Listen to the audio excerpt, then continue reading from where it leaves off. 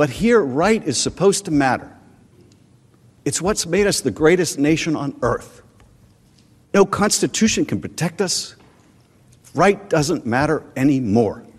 And you know you can't trust this president do what's right for this country. You can trust he will do what's right for Donald Trump.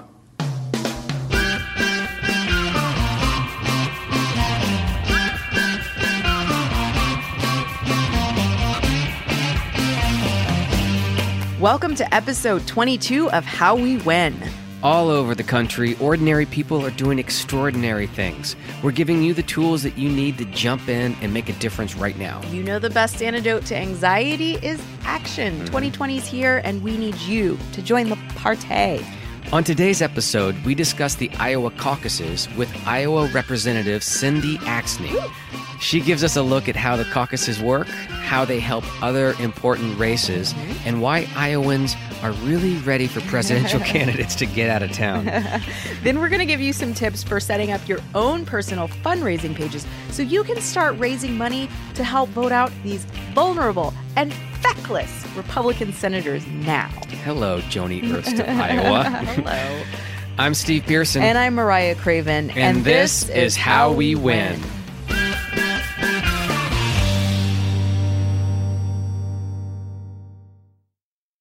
Iowa caucuses are this next Monday evening, and I'm really interested to see how this discussion today informs and influences the Iowa caucus voters, those Democratic caucus goers.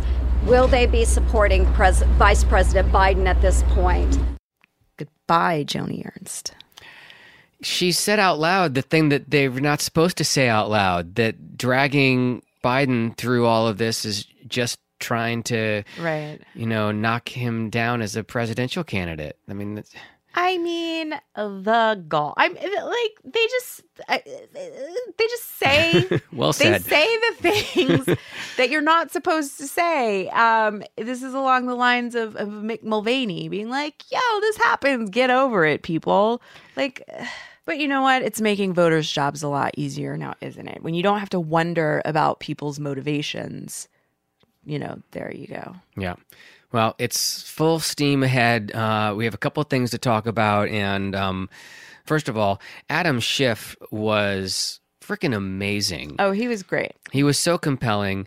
The Republicans are complicit partners in this cover-up right now. Right. And I expect McConnell and the Republicans to shut this down, to continue to shut it down as soon as they possibly can. Sure. Yeah. They're wrapping up very quickly, very tight, short, lie-filled presentation by oh my god by Trump's lawyers.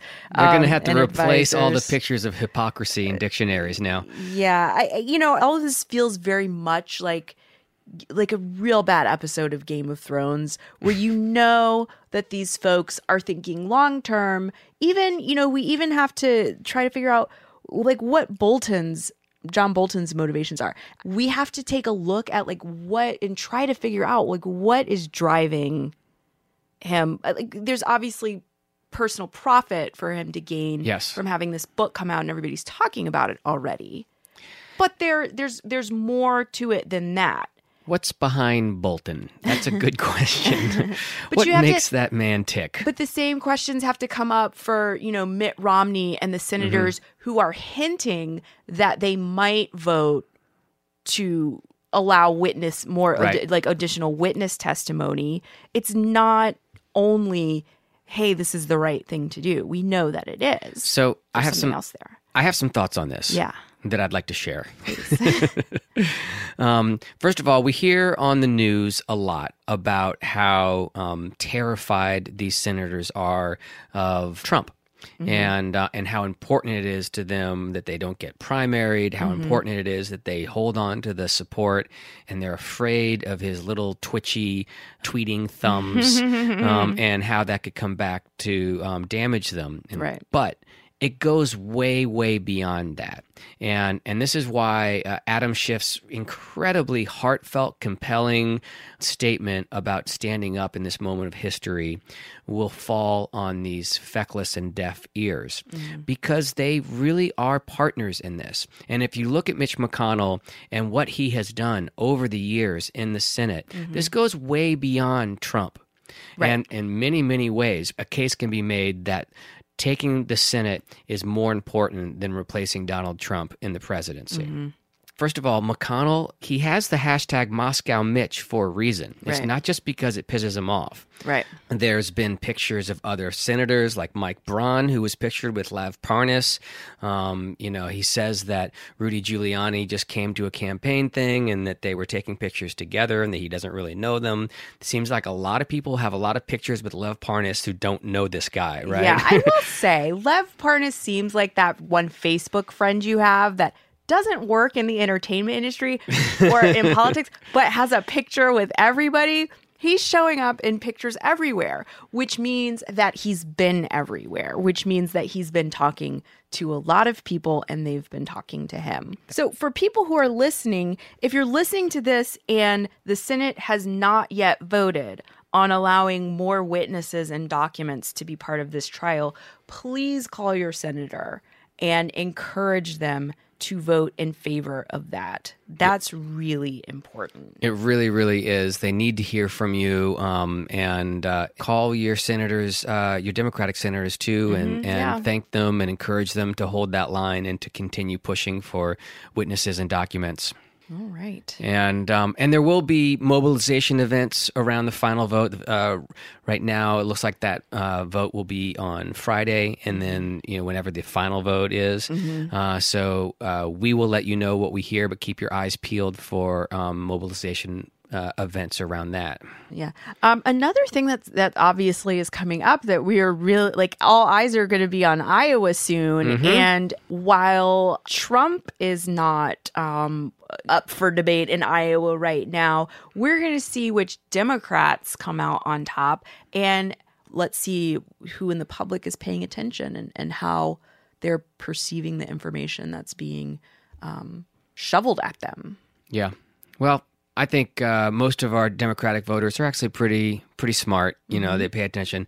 Iowan voters, as we hear from Representative Cindy Axne later, are really plugged in. They really pay attention because it's kind of part of the fabric of their lives there on these caucuses. Yeah, this is a really cool interview. If you are not in Iowa, then it's going to give you an inside look at all of the information and organizing and meetings that Iowans get to be a part of as the first folks to vote in the country. It was also fascinating to hear just how the caucuses break down. Everyone's going to enjoy hearing about that. But Mariah, the primaries are here. They're here, yeah. Got Iowa on Monday, less than a week, and then New Hampshire right after that. And, right. Early voting is about to start in states across the country. So people are, I think people are already casting ballots in some places, actually. Yeah. They're not going to be counted yet.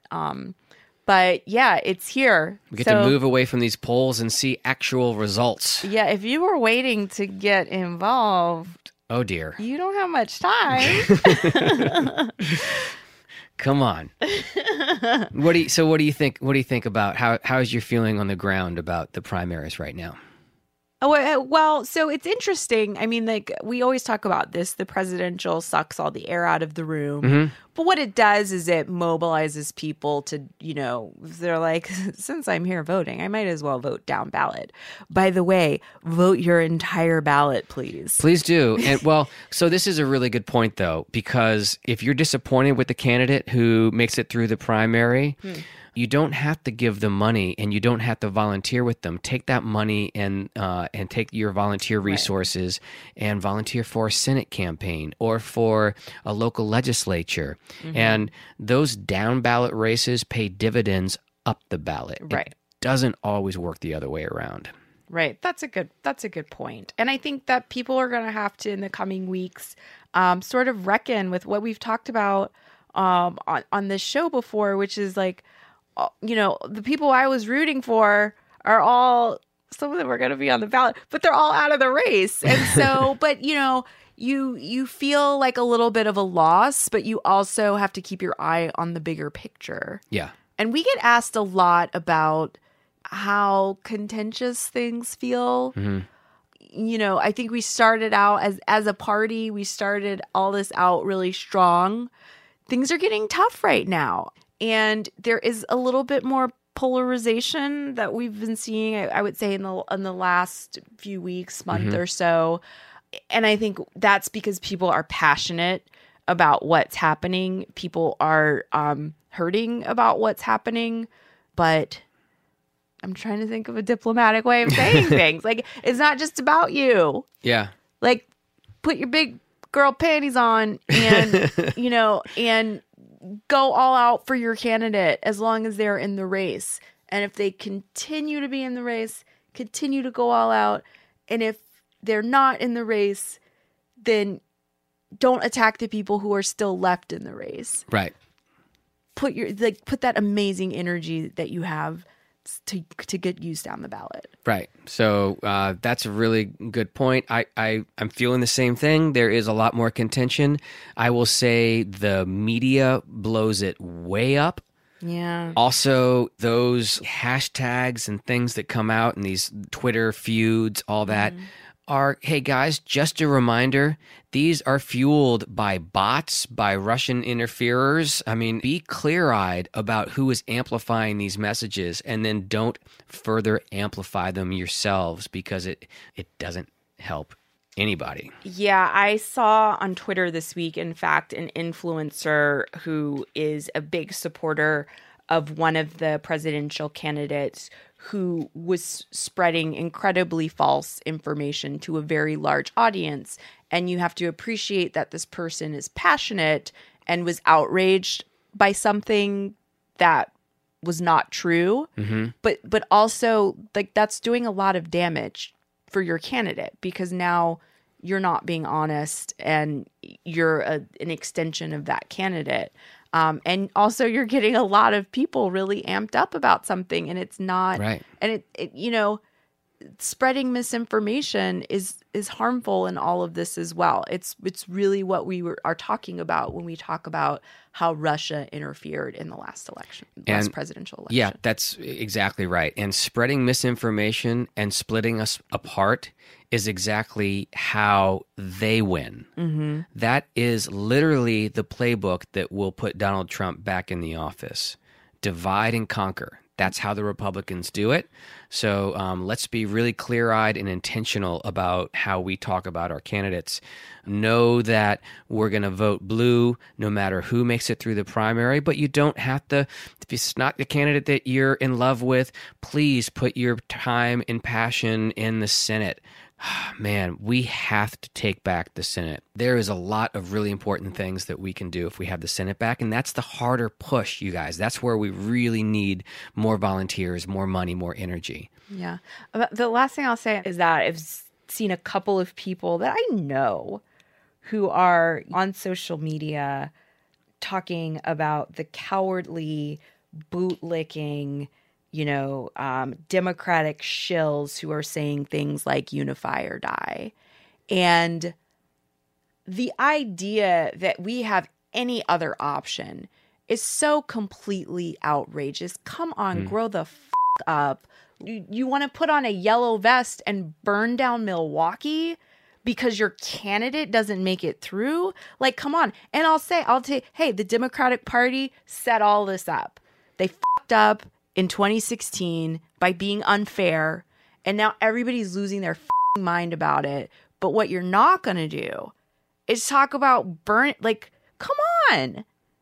I'm getting all worked up again. I came in, I told you I was calm and not all fired up as I was last week, and now I'm getting there again. All right, I have to admit, anyway. I like fired up Mariah, first of all. And you're right. And the whatever. Unify or die, I get that there are people who feel disenfranchised by the unify or die slogan by that. And I respect that and understand that to a certain extent. But we all know what the stakes are.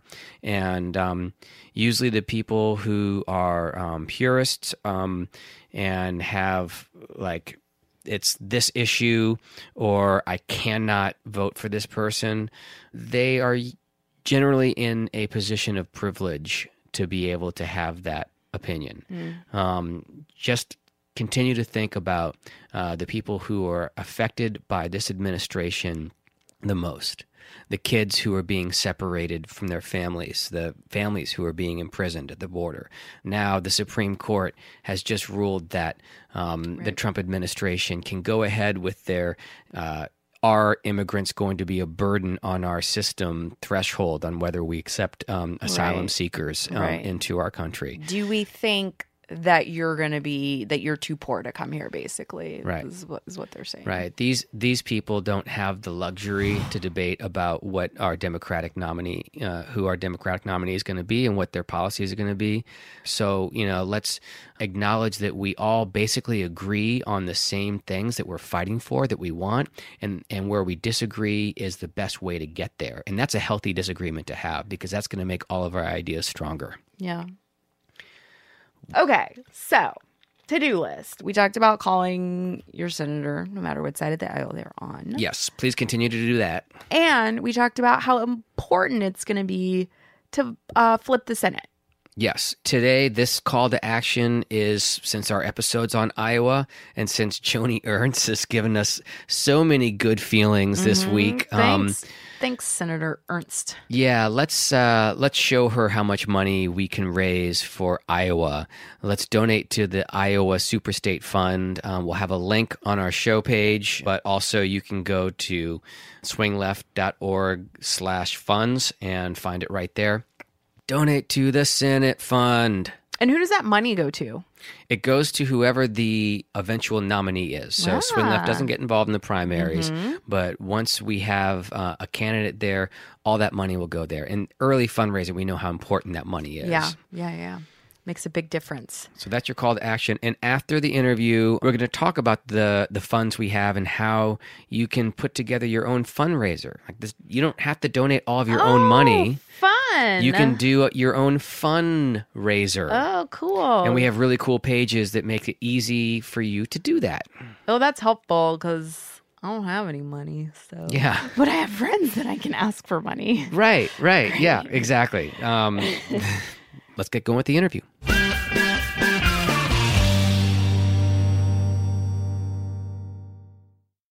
There's no doubt that early voting states play an outsized role in selecting the Democratic nominee. But what goes on behind the scenes? How does the Iowa caucus even work? And what do voters in New Hampshire really care about? Your Primary Playlist is a podcast that's unpacking all of this in its new mini-season dedicated to understanding what goes on in the early battleground states. Host Emily Tish Sussman, who is a friend of Swing Left's and a friend of ours, speaks with women who are elected officials and political experts to learn how specific issues are playing out in the states that will choose the Democratic frontrunner. She's awesome. She's really smart.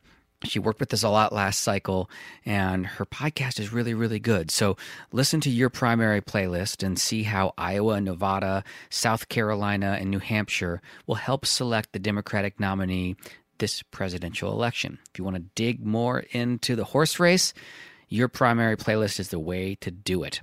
Subscribe to Your Primary Playlist wherever you get your podcasts. Cindy Axne is a small business owner, parent, and community activist, and now a Congresswoman from Iowa's 3rd District.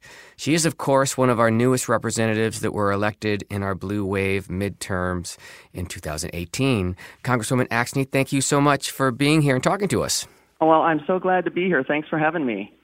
So you were a community activist before you ran for office. Can you talk a little bit about your first experiences as an activist? Absolutely. Well, I did spend a decade in state government serving under both Democrat and Republican governors, overseeing multiple capacities like strategy at the state, working with every state agency. My goal is to always find better ways to get things done. And so when I think about my own community, I look in my backyard to see what needs to be, what work needs to be done. One of the very first things that I was able to help with was getting all-day kindergarten in one of our biggest school districts in the state. When I found out that half the kids literally lost a lottery, Steve, and got an inferior education. They got 2.5 hours compared to the all-day kindergarten that the other kids got. So I decided to get busy. I didn't think that was right for our community. I certainly knew that working families like mine needed to ensure that kids had all-day kindergarten, and it's not fair and equitable to have half of the kids in a district receive that opportunity and the other half not. So I, advocated for a year, working with the administration, working with the school board, working with the teachers, to make sure that we gave this opportunity to everybody, combating what I would say a lot of, hurdles, because people will find every single opportunity, to kind of stick with the norm. Well, that wasn't going to happen. This had to be made. This change had to be made. And so I continued to push for it, found other folks who were engaged with it as well.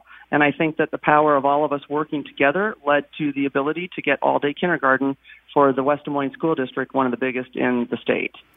That is it's such an impressive accomplishment. How did it feel to win that first victory? And did you know at that point that you were going to run for office at some point? It's really interesting. I was working at the state when I was fighting for this, and so I continued to stay in my position at the state. I did not think about running for office whatsoever. It was a precursor to me running for office. It was just one of those things when I took a step back and decided to really think about what did I want to do. I said to myself, listen, I've been out there fighting for the tough things. I've got the experience within government to understand how it functions. Why am I holding myself back? Let's get at this thing. There's plenty of folks who've been elected to office who haven't even fought for one darn thing. I spend my life standing up for good things for the people in our community, and this is a job that allows me to do that for an even larger group of people. Well, and I can attest to how much time you spend. We were talking right before we got started about all the town halls that you have as a now representative, and how little free time you have. What's your day-to-day look like now that you're a congresswoman? So it's a very busy week, and the day-to-day is always, really up for grabs. So, for instance, this morning I've been at caucus. I was just in the affordable housing hearing. I'll be going back there after this interview. But in between then, I was talking with folks about renewable fuels waivers that are happening that are hurting our agriculture industry. So I went and did a press release on that. I'll be going back to the Affordable Housing Committee after this. Then I'll be going to a few meetings. And later on, I'm going to be actually addressing, working with some of my colleagues on corruption in Congress. And so one thing that a lot of us new members want to make sure that happens, folks, it's not just all about policy. We need to make sure that we've got good policy in place. But without the right structures and resources in place to support those, and if we have a Congress that isn't acting ethically, and if we've got opportunity to take some of the corruption out of the system, that needs to be done so that we can better implement that policy and make sure that it gets to the outcomes that people in this country need. Mm-hmm.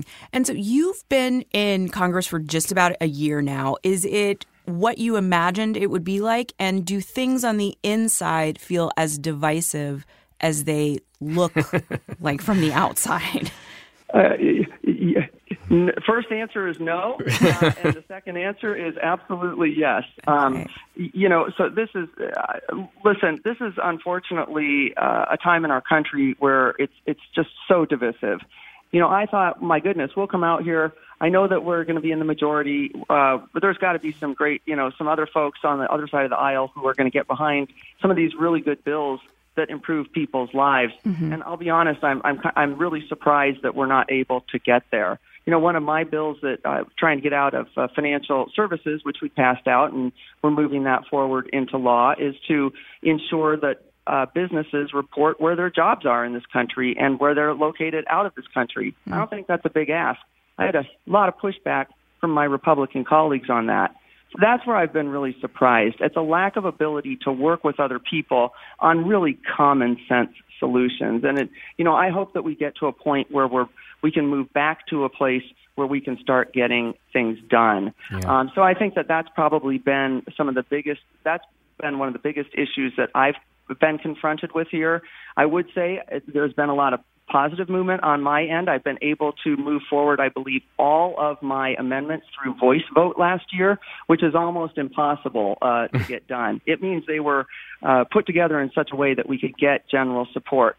Yeah, that's great to hear. It is tough from the outside looking at what seems like common sense issues we should all agree on, shouldn't be a partisan issue at all, just get blocked. So, well, you mentioned a lot of the great stuff that you're doing for your home state of Iowa.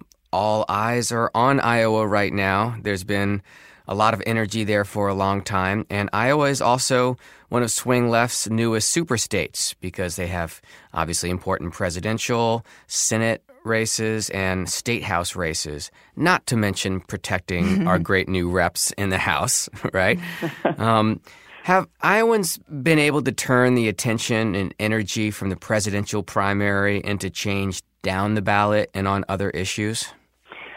Absolutely. And first and foremost, a big shout out to all my swing left supporters. Thank you so much for all that you do to help folks like me and Abby Finkenauer make history in Iowa and become the first two women to represent our state and two Democrats. Yay. I know we're all happy about that. Listen, the presidential race does a lot of really good things. I'll be honest, we need them to get out of town at this point. They've been there a heck of a long time. We don't get a break in Iowa, literally, and we have not had a break, I don't think, in a political ad since I started running for my race. I mean, that's how bad it is in Iowa. So once in a while, we need a break. But it does bring a lot of opportunity to Iowa, and certainly it helps us engage people in the process. One of the biggest things about our caucus process is it's very community driven. You're in there with your neighbors. You see who they're getting behind. You have an opportunity to try and move them into your camp, so to speak, to get the person elected that you think is going to do the best at the job. And it really allows for great conversation. We're very different from many other states when it comes to that, and I think it's what sets Iowa apart.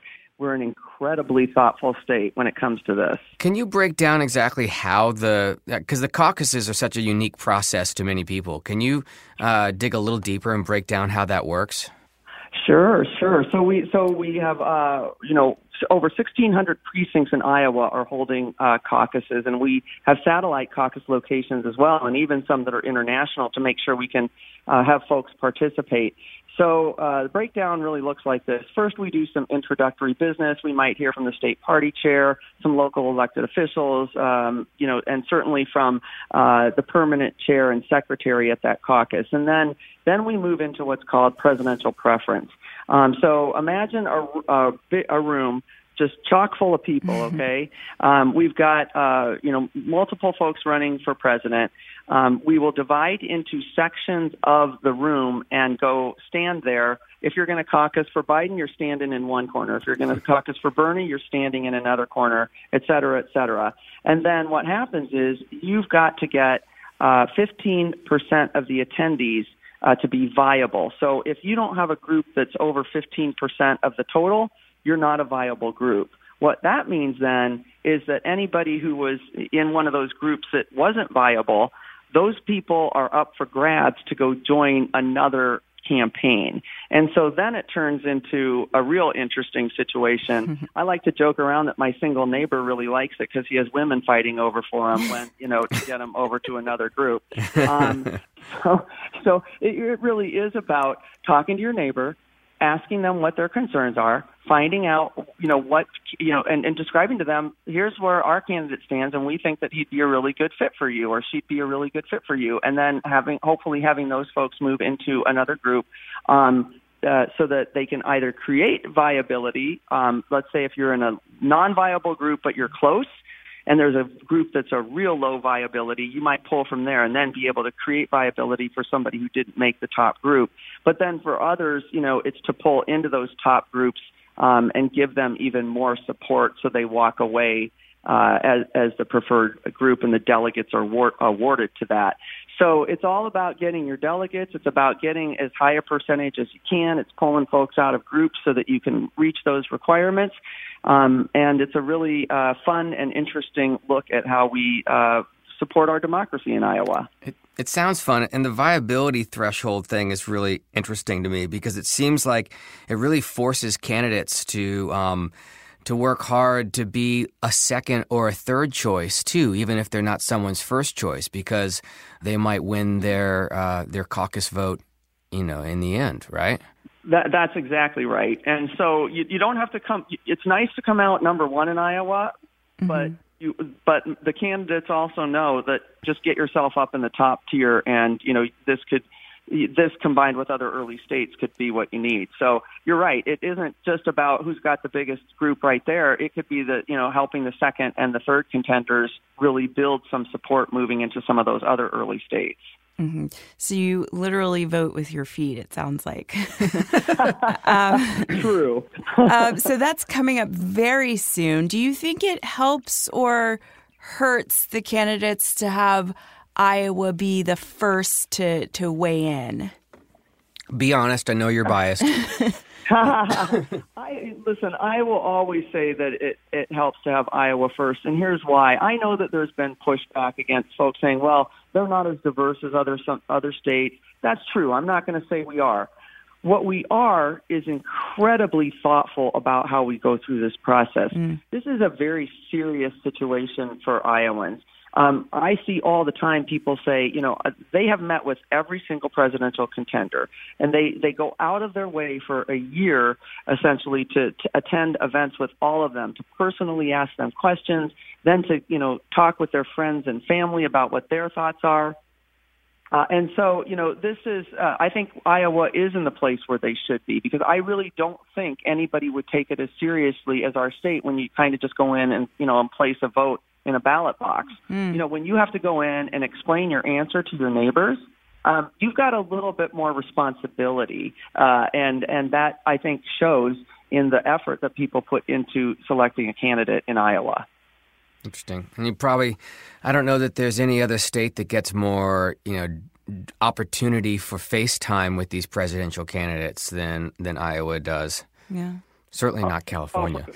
Yeah, for God's sake, no. And, some folks will say, there are some people that say, well, my goodness, those Iowans are demanding. Well, it is what it is. And when we're baking cinnamon rolls in a house and Cory Booker's spending the night there and somebody's making homemade cinnamon rolls, folks expect that you're going to be able to talk to people. That's how close we are. And so, we've got to, the Iowans are just, that's how they roll. Iowa politics are local politics. I mean, I won my race because I held 160 meet and greet events in my primary and general. I was out there across the board. And that's what Iowans expect. They expect you to be out there listening to them and then taking those ideas and actually turning them into policy to help their lives. And so, yeah, we are a little bit demanding with people's time, but I think it's for a good reason. And I think it does set a really good framework for people across this country to get a good understanding about multiple candidates that might not have an opportunity. There's folks that are getting more opportunity now because they're doing well in Iowa, that may not have because they weren't names going in. And so, I think that makes a big difference in why Iowa is always good at caucusing.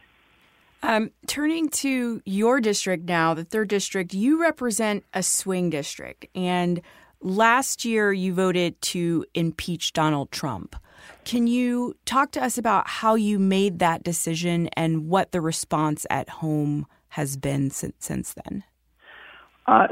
So I take this job and certainly our Constitution and our Republic very seriously. Obviously, coming from Iowa, it's a purple state. To your point, I flipped the red seat blue in a Trump district, and it was a very, very tight win. Do I have to consider my constituents' issues in my votes? Absolutely. But when it comes to protecting our Constitution, And when it comes to upholding the country that we have in place, no one is above the law. And my job was to assess the information that came out of the impeachment inquiries, and look at that from the perspective of long-term for our state and for our country. Never from a political position. I'm not in this job, to decide things from a political position to keep me here. I never expected that I would run for Congress, and I'm here to solve problems, not for political posturing. And so for me, I took a look at the facts. The facts were very evident. The president self-admitted that he had conspired with the Ukraine. His chief of staff supported that. Mm-hmm. And then we had testimony by patriots from this country who said the exact same thing. The facts were there. My job is to uphold the Constitution. I will never shy away from that, even if it means I lose a seat. And I don't think I will, because my job is to also work hard for the people in the district, and I'm delivering for them. Well, on behalf of myself and Mariah and every single person listening to this podcast, unless there's some trolls out there, thank you. Thank you for doing that. It is a dark, weird time for a lot of people. And, we spoke earlier about how divisive the Congress is, and we have now it's 2020. There's a lot of excitement, but for a lot of people, the election is getting even more real now that we're in the election year. What gives you the most hope for the future in this, seemingly dark time? Really a revised sense of involvement from citizens across this country. We saw it in the 2018 midterm election, and we're going to see it now. All reports show in my district a massive uptick in folks coming out to caucus. They're signing up in droves ahead of time.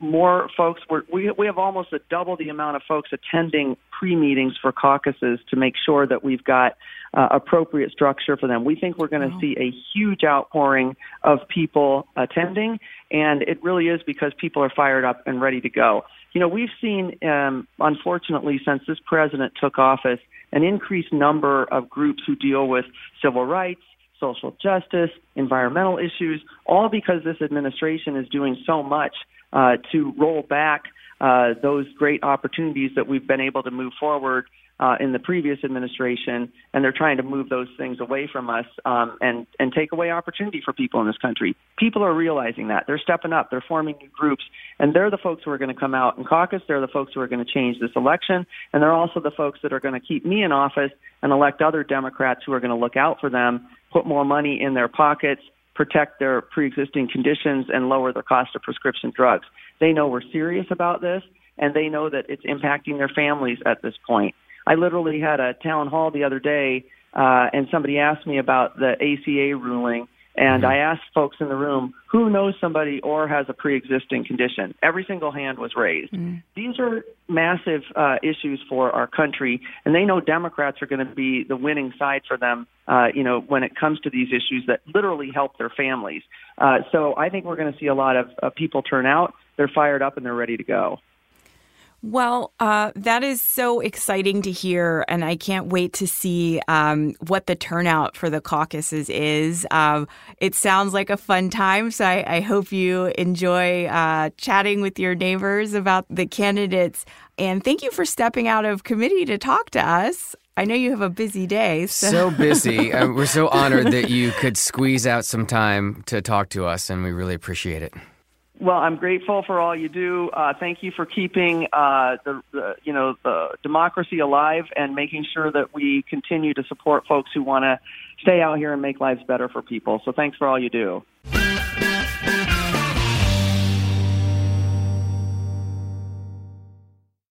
So we want to raise money for the Iowa Senate, don't we? Yeah, we do. That would be good to get rid of Senator Ernst, who's yapping about manipulating things to get rid of Joe Biden. Right. I'm going to take you guys really quick through fundraising pages on our swingleft.org website. I'm really excited about the website because it makes it really easy for anybody who's never done a fundraiser or doesn't have any experience to just jump in and create their own page. It also makes it easy because there are like FEC regulations and reporting that needs to happen. Right. So when you set up this page, it's all through ActBlue. You get all the reporting information, all that stuff right there, so you don't have to worry about it. It makes it really simple.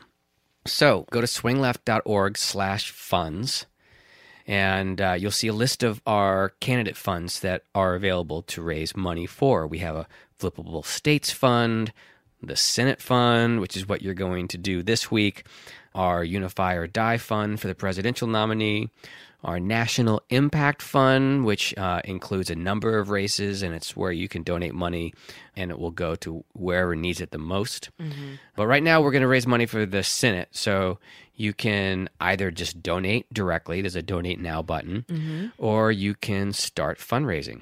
Just click on the Start Fundraising button, and you're on your way. Just fill out the form. That's all you have to do. Oh, that's so easy. Yeah. And you can make a big difference. You can. And different groups have done this like as part of a group.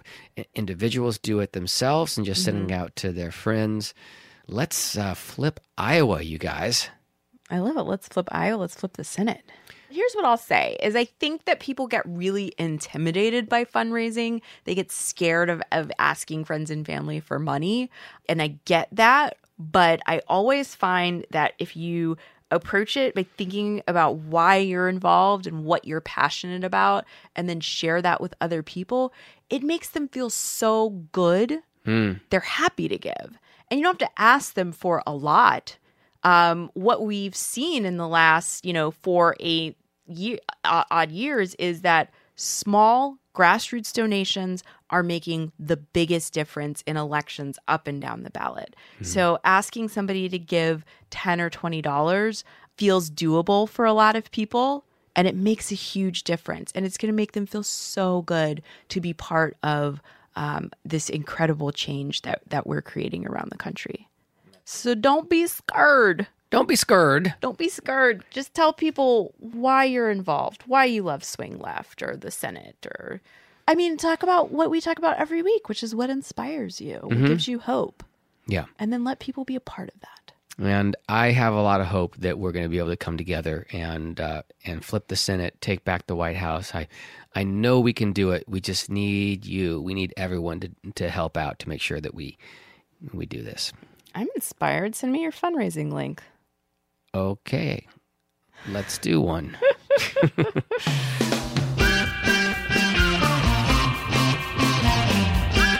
Well, thank you for joining us today and for stepping up and taking action. This is how we win. Do you have questions or topics that you would like to discuss? Want to share your own story? Send us an email to podcast@swingleft.org. Thank you, subscribers. If you're not one yet, please subscribe and rate us on Apple or wherever you get your pods. Thanks to all of you who share and promote our show, including our friends at Demcast. Woo-hoo! Please continue to help us build this megaphone for the resistance. Use hashtag HowWeWin2020. Share our page at swingleft.org/podcast. And of course, sign up to volunteer and fundraise. We really appreciate you being here with us and are excited to bring you more from the field next Wednesday.